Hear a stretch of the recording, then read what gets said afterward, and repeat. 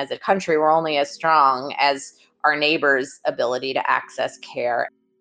Right now in America, even as we deal with coronavirus, 28 million people still lack health insurance. And even among those who do have insurance, 40% say they have trouble with their deductible, and more than 25% say they have delayed seeking medical care because of concerns about cost. For this show, I spoke with Emily Barson. Emily is the executive director of the United States of Care, a nonprofit trying to help enact bipartisan solutions to let every American have access to high quality and affordable health care. I was, of course, like most of you, in my home, and the recording equipment was not as good as we have at the office, and you'll hear some of that in the sound quality. Thanks, as always, to our producers, Aaron Wang and Hannah Posner, and we welcome the newest member of our production team, Brittany Barnes. Today, I'm joined by Emily Barson, who is the executive director of the United States of Care. That is a great name for an organization. And Emily, I'd love it if you tell us what your organization does. Great, thanks. And thanks for having me join you today. United States of Care is an organization that was founded a little more than 2 years ago by a group of leaders and individuals who came together around the bold but important mission that every American should have access to affordable health care. We believe that people are more aligned than current political rhetoric leads us to believe, and that reforms to improve the healthcare system should start with understanding and reflecting people's needs and build policies around that, and that states are in the best position to move ahead on reforms that expand access to affordable care and can serve as models that will inform federal action. So the idea there being, if I understand it right, to not do it from the federal level on down, but to start at the state level? That's right. I mean, both are important, and we believe that states are well equipped to develop and pass policies that meet the needs of their state, and that those models can inform federal decision making. We've seen that in a number of areas in the past, and the ability to learn from their experiences on the ground as to what works, and have that evidence really inform future action at the national and the federal level, is really a model that we think is important, that states should be able to learn from each other, but also be able to customize solutions to what their needs are. And before the coronavirus outbreak, what would you say the major priorities or particular focuses were to get that done? Sure. I mean, consistent with that theory of change, that states are in a position to take action now. US of Care has formed a number of state-based partnerships, bringing together executive branch officials, legislators, advocates, stakeholders, all around the table, around policy changes to make progress towards our goal of affordable access to healthcare for everyone. And before the crisis hit, state legislatures across the country were in session, considering a variety of policies to address healthcare access. And in addition, since the start of 2020, until just before the public health emergency, United States of Care had crisscrossed the country, speaking with people about their healthcare experiences and needs. And we really heard a common theme of people feeling alone. Over 40 plus hours of conversations, we learned that our current healthcare system creates and reinforces that feeling of aloneness, that there's no shared healthcare experiences. And that's really amplified during a time of crisis. But ironically, given that we're in a state of social distancing, moments like this also show us how connected we all are. That regardless of who you are or your political party, we're all at risk, and we're all dependent on each other to keep each other healthy. You say that there's more bipartisanship around this issue than most of us are aware of. How could the public perception be so incorrect around that? What we are focused on is, sort of where there is, where people are and where there's broad public support. We do have founders and a network of supporters that include people from various political backgrounds who have been officials in both Republican and Democratic at parties, but what we're focused on is not whether an idea comes from a Democrat or Republican, but really sort of keeping ourselves focused on the experiences that people have, and that smart policies that really get at the heart of those needs. And I think we also see this as a benefit to working at the state level. Is there's certainly a different level of need for bipartisanship, for sort of overcoming some of the political hurdles and ideology that have often stymied some of the federal efforts. Are some of the people that have come together from both sides people who still are needing to win a primary in their local area, or is it people who were formerly affiliated and now feel a little bit safer to speak up? Our founders council aren't any current elected officials, but as we've been talking with folks, partnering with folks on the ground, I think we're not a political organization. We've not been focused on the sort of electoral implications or messaging. And we have seen certainly at the state level folks coming together around ideas to advance healthcare for the people of their states, and ideas regardless of which party sort of originated them. Can you talk about some of the founders and what their backgrounds were? Sure. Well, our board chair is Andy Slavitt, who served as acting administrator of CMS during the previous administration, and certainly is a familiar voice, doing a number of public education and information efforts. And other of our board members include former Senator Bill Frist, former governors Jim Douglas, Republican from Vermont, and former governor Steve Beshear, a Democrat from Kentucky. But I would say, frankly, the more interesting voices and perspectives in our network are some of the people that you might not have heard of, who aren't political or coming from an elected background. People like Elena Hung, who founded Little Lobbyists, and is representing herself and many other families with children with medical complex needs, and advocating on their behalf. People like Nicole Smith Holt, who is a mom from Minnesota who lost her son to insulin rationing and turned that experience into action and advocacy around affordable access to insulin.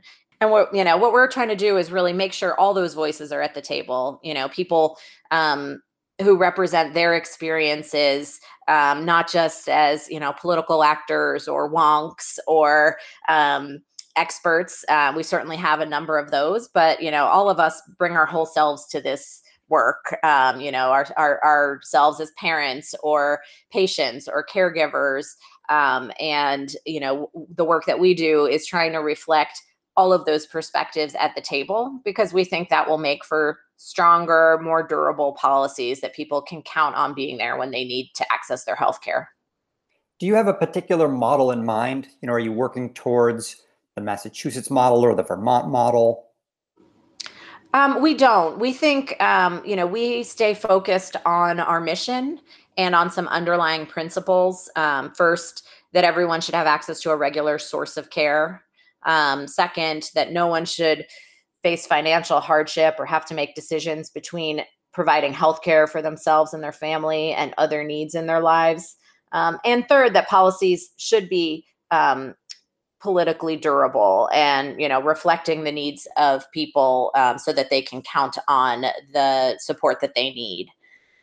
We think there are many ways to get there. We don't have just one model or legislation that we are advancing. We think it's important to learn from, as I said, the experiences that states have on the ground as to what the implications of policies are. It's one thing to put a plan on paper, and it's really important that we learn from the actual evidence of how it helps people. Does it meet its intended goals? And how do we make sure that we shape models that help the most people. When we talk about both sides coming together to find common ground, sometimes when folks speak about the politics of this, they describe it as both sides being well-intended with different ways to get there, sort of many paths up the same mountain for better healthcare, some through more free markets and incentives, and others through regulation and government programs. But there are times when you listen to the debate and it sounds like one side wants more people to have healthcare and the other side thinks that nature is just red in tooth and claw, and trying to get people to pay for other people's anything is just childish and we shouldn't even try. Do you have a sense that makes you hopeful that everybody actually, or enough people actually want to get to a good place on this? I'm certainly not going to get drawn into, sort of the political machinations or sort of what the benefits of certain messaging are for political figures. What I do know is, sort of what we've been hearing from people on the ground, as well as the many people in our network and beyond who have aligned behind the broad goal that everyone should have affordable health care. There's disagreement certainly about how to get there. Um, but what I think has been really interesting is also in this moment of crisis when the country is collectively facing a healthcare pandemic.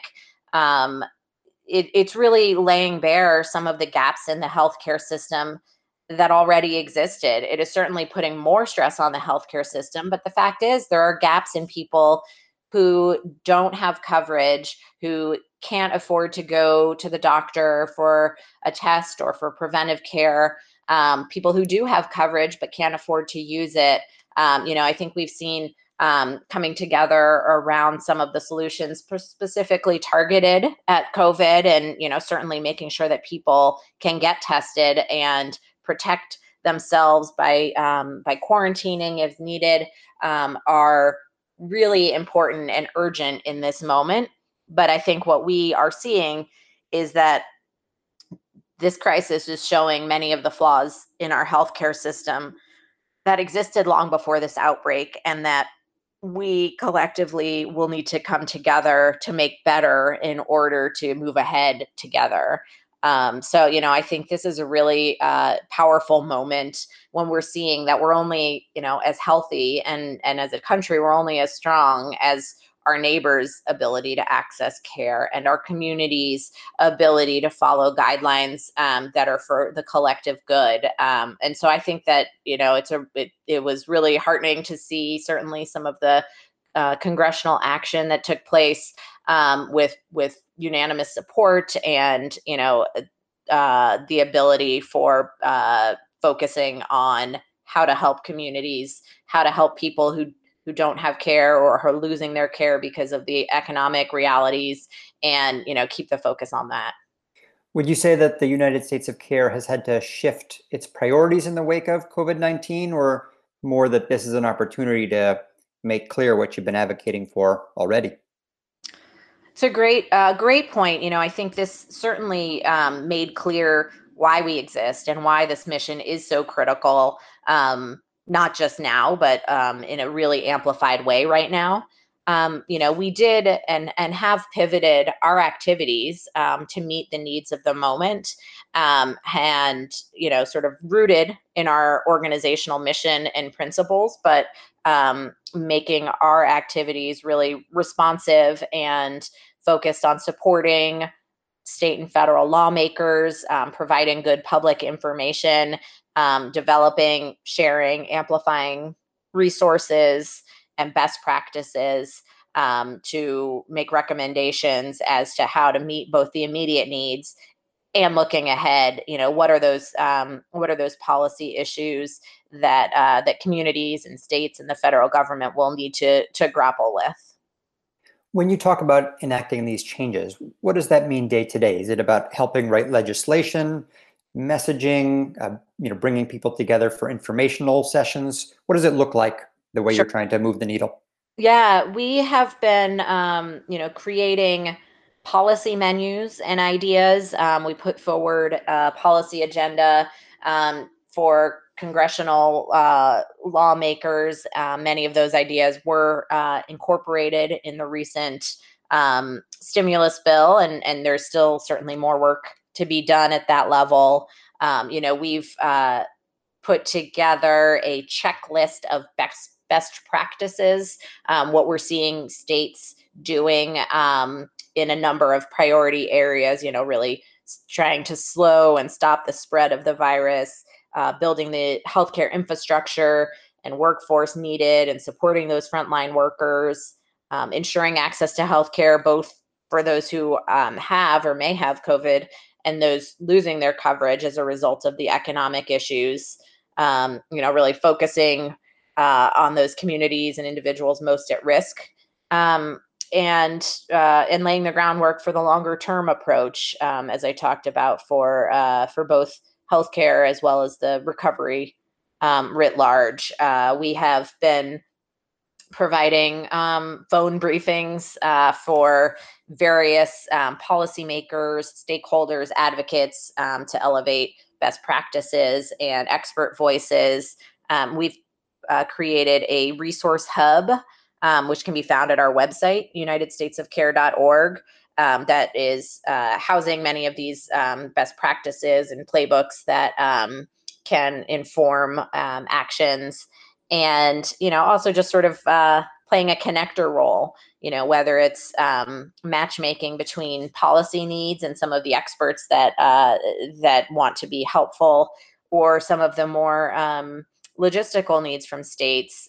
We've partnered with Project N95, which is a tech solution to connect supply and demand of PPE, and have been able to make some really successful quick connections for states raising those types of needs. So, we've really tried to meet the moment by bringing our expertise, both in the policy solutions as well as in that sort of connecting and matchmaking availability.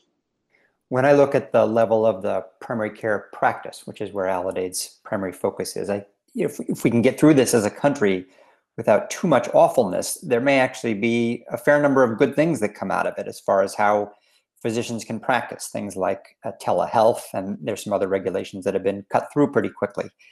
Do you have a sense of hopefulness around the larger healthcare system, that there will be lessons for people that we can translate into better things after this?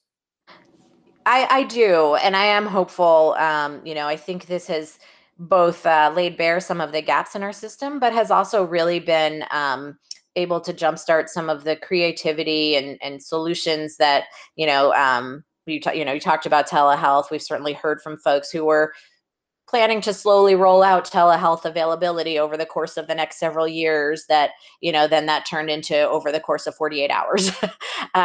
Right, and recognizing that primary care providers are often the first place people turn with their healthcare concerns, and are an important piece of the healthcare infrastructure, both for those experiencing COVID symptoms, but also for millions of other Americans who look to those providers as their resource. They're going to be on the front lines, as certainly as the listeners are experiencing and know. And I think the practices that you work with and the accountable care organizations that are focused on high value care will be well suited to this challenge. Many are already thinking about or using the strategies that the rest of the healthcare system is trying to move towards during this time, whether it's telehealth or virtual care, or innovative and targeted approaches to meet the needs of their complex patients, and just sort of an innovative spirit and willingness to really try whatever it takes to meet the needs of their patients. And I think that's an important focus and culture that I hope will persist and be more commonplace as we see our way through this epidemic. Yeah, so it sounds like your organization does see value-based care or outcomes-based care as part of the strategy of getting better care to more people. Is that accurate?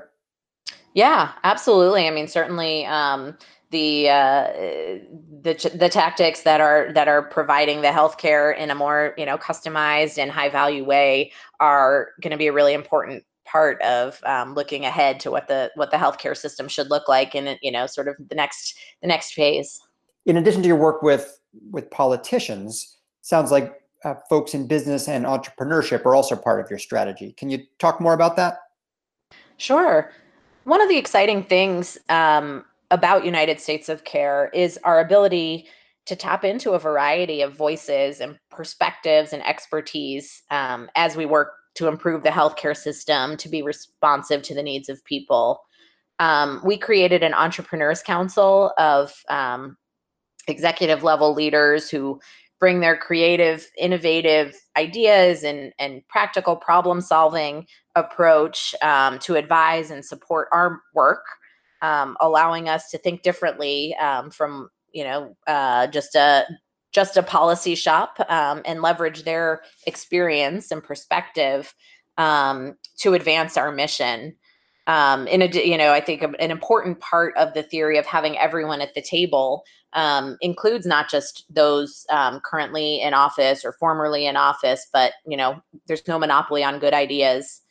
And in addition to the entrepreneurs, another set of perspectives that we deeply value is reflected in what we call the Voices of Real Life, which is another advisory council. And the individuals involved in the Voices of Real Life are from a variety of different backgrounds, who guide and advise the United States of Care's work of making policy recommendations that serves individuals and communities. Emily Barson, Executive Director of the United States of Care, thank you for joining us and for tackling the important work your organization is doing.